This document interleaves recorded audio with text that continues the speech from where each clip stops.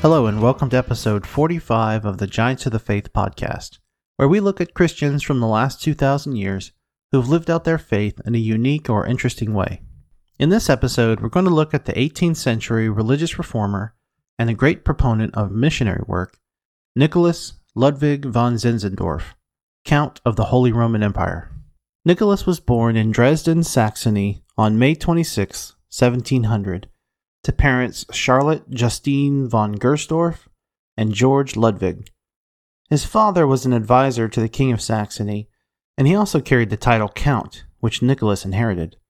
Unfortunately, George died of tuberculosis only 6 weeks after Nicholas was born. Within 3 years, Charlotte was remarried, and Nicholas was sent away to live with his grandmother, Henrietta Catherine, Baroness von Gersdorf, in her castle. Zinzendorf's family was Lutheran, and they were part of a movement within Lutheranism called Pietism. Now, the Pietists believed in a truly personal relationship with Christ. They sought to walk with the Lord in a posture of quiet prayer and contemplation, avoiding distractions like dancing and the theater. They truly tried to live in the world but not of the world. Young Nicholas was raised such that he was surrounded by Bible reading and hymn singing, and he grew up loving Christ.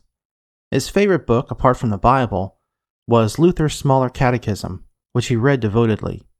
He would often write prayers to Jesus and throw them out the windows of the castle where he lived. One story that testifies to his religious fervor as a youth happened when he was 6 years old. Swedish soldiers captured the castle where Nicholas lived, and when they entered the 6-year-old Nicholas's room, they found him at his usual daily devotions. He was undeterred by the commotion and the soldiers' presence, and he continued with his prayers. And when the soldiers heard him speak and pray, they were awestruck, and they just let him be. Now, when Nicholas turned 10, he was sent to Halle to study under August Frank. Frank was a Pietist Lutheran minister who had some responsibility for training the children of the local nobility. Zinzendorf spent 6 years in Frank's care, where he learned directly from Frank and from other tutors. He learned Greek, Latin, French, and even some Hebrew. And by all accounts, he was an excellent student. Zinzendorf often ate at the Frank's table, and it was a formative experience for him. He delighted in speaking with Frank of the Lord's work and hearing from ministers who were guested with the Franks. One in particular was notable. The church at Halle had sent 2 evangelists to India. One of the men returned to Saxony, and Zinzendorf was moved by his tales of ministering in a strange land. This planted the idea in Zinzendorf's mind that mission work was a noble and a glorious undertaking. In 1716, Zinzendorf left Halle for Wittenberg to attend the university there. But before he left, he and some friends established what they called the Order of the Grain of Mustard Seed. This was a spiritual society, a sort of knighthood, a secret society, dedicated to the service of Christ. The order had 3 tenets. First, to be true to Christ. Second, to be kind to people. And third, to take the gospel to the nations.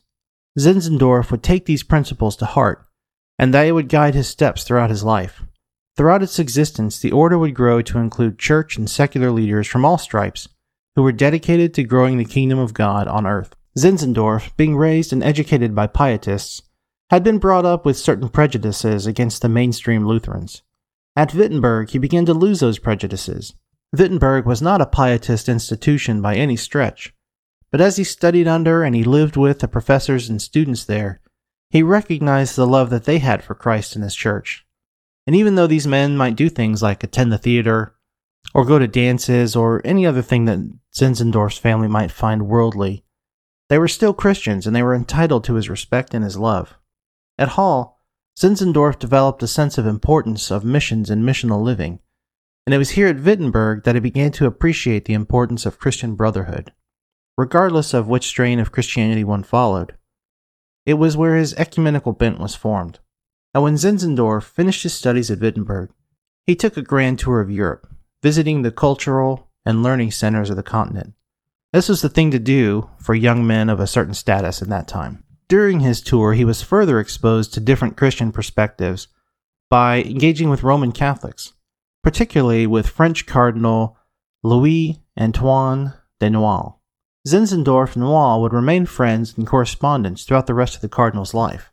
The cardinal even became a member of the Order of the Grain of the Mustard Seed that Zinzendorf had begun at Hall. Zinzendorf's transformation into a true servant of Christ was completed in 1720 during his grand tour. In Dusseldorf, he came across Domenico Fetti's painting, Behold the Man, and he was shaken to his core. The painting shows a robed Jesus wearing the crown of thorns. There's a Latin inscription at the bottom of the painting that reads, "This I have suffered for you. What will you do for me?" It was then and there that Zinzendorf dedicated his life fully to Christ, and he committed to doing whatever Jesus led him to do. I'll put a link to this painting in the show notes so you can check it out if you'd like to. And when he returned to Saxony in May 1721, Zinzendorf bought an estate at Bettelsdorf from his grandmother. In June, he began the duties that his title required of him, and which meant that he began service at the royal court in Dresden. While at Dresden, where he was only required to be during certain months of the year, Zinzendorf began holding house church meetings in his apartment. Folks would gather to hear the word of God, to share in Christian fellowship, and to sing hymns, many of which Zinzendorf wrote himself.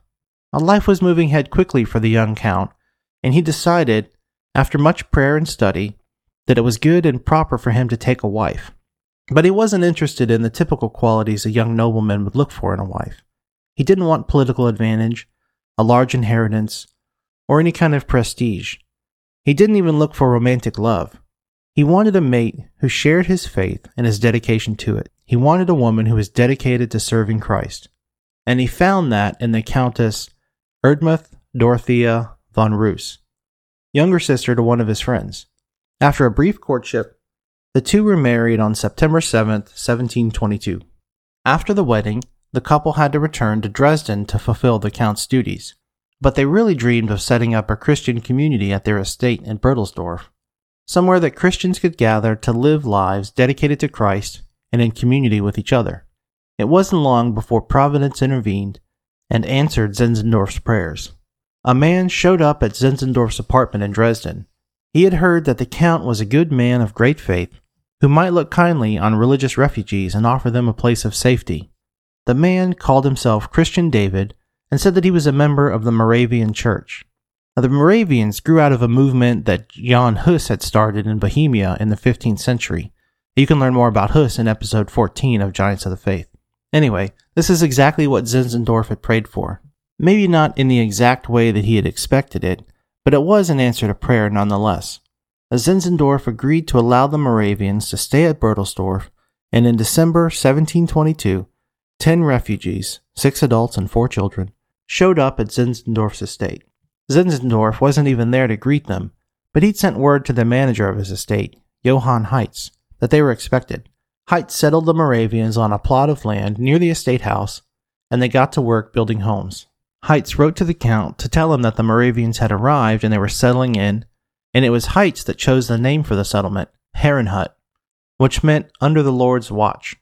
Zinzendorf returned to Bertelsdorf for Christmas, and he and his wife visited with the Moravians to pray with them and to bless their new homes. The Count felt an instant bond of Christian brotherhood with the Moravians, and he knew that he had made the right decision by inviting them to stay. Christian David made several trips to Bohemia and convinced many members of the church to come stay at Herrenhut. Zinzendorf's community was growing. In May 1724, construction began on the first large building in the settlement. Zinzendorf was building a structure to house a school, a print shop, and an apothecary. And by May of the next year, the population of Herrenhut had grown to about 90 Moravians, and it was becoming a small town. And then the town began to expand beyond the Moravian refugees. Lutheran pietists, Anabaptists, ex-Catholics, and more started coming to Zinzendorf's refuge. They brought with them industry and trade, and by the end of 1726, there were more than 300 inhabitants of various religious persuasions and nationalities. Now, this variety brought with it some strife. There were arguments over religious practices and beliefs, and how church services should be held. There were squabbles over long-held regional or national differences. There was even an excommunicated Lutheran minister that began to sow discontent and took aim at their host. He claimed that Zinzendorf was the Antichrist from the Book of Revelation, and he threw the whole community into an uproar. His influence faded, however, after he went mad and left the community. Zinzendorf was worried that the community that he'd built would disintegrate. To keep this from happening, he and his wife moved into the academy and began to take a daily, active role in building a spirit of Christian brotherhood there. Zinzendorf got to know each family individually, and he became sort of a counselor or pastor or spiritual advisor for them. And then he developed a set of rules for conduct at Herrenhut that he called the Brotherly Agreement. The Brotherly Agreement consisted of 42 points that governed how the inhabitants were to deal with each other, conduct themselves, and treat both brothers and strangers. For example, point 2 says, Herrenhut and its original old inhabitants must remain in a constant bond of love with all children of God, belonging to the different religious persuasions. They must judge none, enter into no disputes with any, nor behave themselves unseemly towards any, but rather seek to maintain among themselves the pure evangelical doctrine, simplicity, and grace. And then point 14 says, For the sake of the weak, no light conversation is to be allowed concerning God and spiritual things, but such subjects ought always to be treated with the greatest reverence. Now you can see just from these small examples the importance that Zinzendorf placed on a spirit of Christian friendship and fraternity. The community took to Zinzendorf's rules, and a new spirit of unity was formed. So I've also linked to the Brotherly Agreement in the show notes. Now you can read all 42 rules if you're interested. In August of 1727, the residents of Herrenhut began an around-the-clock prayer vigil. 24 men and women agreed to take 1-hour shifts around the clock to pray for the community and for God's will to be done. Now, this challenge was picked up by others in the community, and the prayer vigil became a continuous one. And it continued not only in Herrenhut, but in other places too. Moravians in distant cities, and later distant lands, set aside an hour each day for prayer, such that the Moravian prayer vigil lasted for over 100 years in Saxony and beyond. Having improved the relations at Herrenhut, Zinzendorf set about to provide some legal protections for the community. He worked with leaders both secular and from the churches, and traveled all over Saxony building support for his efforts. And in support of that, groups of residents from Herrenhut began traveling throughout Europe and Britain, visiting churches and ministering in them. They encouraged Christians to live pious lives and to participate in personal study of the Scriptures. These groups helped outsiders understand the value of what was going on at Herrenhut, and they attracted many new residents, and they were also a precursor to the missionary efforts that would soon take place. In 1731, Zinzendorf was invited to Copenhagen to witness the coronation of Christian VI of Denmark. Zinzendorf didn't want to go, but he decided that he should put the question to the community. After discussion and prayer, it was decided that the Count should attend, and he agreed, now believing that something big would occur during the trip. And that something was that he met a West Indies slave named Anthony Ulrich. Ulrich had been brought along to the coronation by his master, and Ulrich described for Zinzendorf the horrible conditions the slaves faced in St. Thomas. But Ulrich was concerned for more than the physical hardships that the slaves suffered. He'd become a Christian, and he was desperate for someone to preach the gospel to the slaves there, which included his brother and his sister. There were churches in the West Indies, of course, but those churches were for the white Europeans, and the slaves were completely without spiritual guidance. Zinzendorf hurried back to Herrenhut to share what Ulrich had told him about the needs of the slaves to hear the gospel. And as he spoke to the community, God stirred the hearts of 2 men, Leonard Dober and Tobias Leopold. And both men volunteered to go to St. Thomas, but Zinzendorf advised them to wait. Over the next year, the community discussed and debated whether or not to send the 2 young men. No clear answer was found, and there was no unanimous decision, so they decided to cast lots. And when they cast the lots, Leopold was told to wait, but Dauber was told to go. And the community carpenter, a man named David Nitschmann, volunteered to accompany Dauber, and they immediately set out making plans to leave for Copenhagen, where they would find passage to St. Thomas. The men left Herrenhut on August 21st, 1732, and headed to Copenhagen. They booked passage on board a Dutch ship, and on October 8th they set sail. They spent 10 weeks at sea and landed in St. Thomas on December 13th. Nitschmann had come along in a support role. The idea was that he would help build a cabin for Dober and then return to Herrenhut, and that's what he did. He returned to Europe in April of 1733, while Dober remained behind and began his ministry. He witnessed to slaves individually and even won some of them to Christ. One of these, a young man named Carmel Oli, would accompany Dober to Herrnhut the next year. He was eventually baptized and given the Christian name Joshua, but he died on March 28, 1736. But he is honored as the first fruit of the Moravian missionary movement. The Moravians continued to send missionaries to the West Indies. 17 went to St. Croix in July 1734. 11 more arrived in May 1735. But the passage and the journey was hard on the missionaries. Out of the first 29 missionaries that went, 22 died, and so the Moravians retreated from the West Indies for a while. But their broader missionary efforts were not deterred. Their community spirits had caught fire, and by 1742, they'd sent out more than 70 missionaries to places like Lapland, Greenland, the Jewish Quarter in Amsterdam, Algeria, the Guinea Coast, North America, Romania, Constantinople, and more. Now that's 70 missionaries from a community of fewer than 600 souls. But as Herrnhut flourished, things were not all positive for Zinzendorf. His political and religious opponents had him banished from Saxony. He and his wife left Herrnhut and they took up residence in an abandoned castle near Frankfurt. Undeterred, he started a new community called Herrenhag, or the Lord's Grove. Herrenhag grew even larger than Herrnhut, and it followed the same principles. Zinzendorf set up what was called the Pilgrim Congregation as a sort of executive committee to oversee the missionary efforts of the Moravians. Now, this committee traveled with Zinzendorf throughout all the years of his exile, and he was constantly on the move, visiting places as far-flung as Holland, Berlin, Switzerland, and even the North American continent. During this time of exile, Zinzendorf was made a bishop in the Moravian Church, cementing his role as a spiritual leader in the movement. The Count was especially interested in eliminating the division caused by the different Christian denominations. In North America, he argued that because there was no history of Christianity there was no need for different denominations. He sought an ecumenical understanding between all Christians. There could be one Christian church, like what had been formed at Herrnhut. Now, obviously his attempts failed, though his group did give Bethlehem, Pennsylvania its name, and he did lead many mission trips to minister to American Indians. In 1747, the Count's banishment from Saxony was lifted, but he continued to spend much of his time at Herrenhag and abroad. He traveled to St. Thomas and he set up a headquarters for the Moravian missionary movement in London.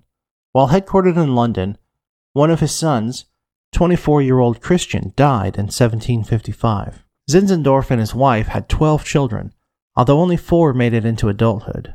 The loss of Christian was particularly upsetting for Zinzendorf, as he had eventually planned for Christian to take over leadership of the Moravians. But as difficult as it was for Zinzendorf, it was doubly hard on the Countess. It was the final straw, and within a year, she was dead. In truth, things had been pretty cool between the Count and the Countess for some time. Her place in the ministry had mostly been taken over by a woman named Anna Nitschmann. Anna was the head of the single women in the mission, and she was often at Zinzendorf's side, traveling where he went, helping arrange things in the ministry. Zinzendorf's biographers are quick to point out how much he grieved his wife's death, and how he regretted not spending more time with her. Perhaps, but within a year of the Countess's death, Zinzendorf and Anna were married, and because Anna was a peasant, Zinzendorf surrendered his position as head of a noble family. This new marriage would only last 3 years. Zinzendorf became weak and he returned to Herrnhut to live out the final years of his life. He breathed his last on May 9, 1760, and his wife Anna died 2 weeks later on May 21st. By the time of his death, the Moravians had sent 226 missionaries to locales around the world. They were the first Protestant church to engage in missionary work, and they continue to serve as a model of kingdom building and Christian brotherhood. And that's it for this episode of Giants of the Faith. Until next time, God bless.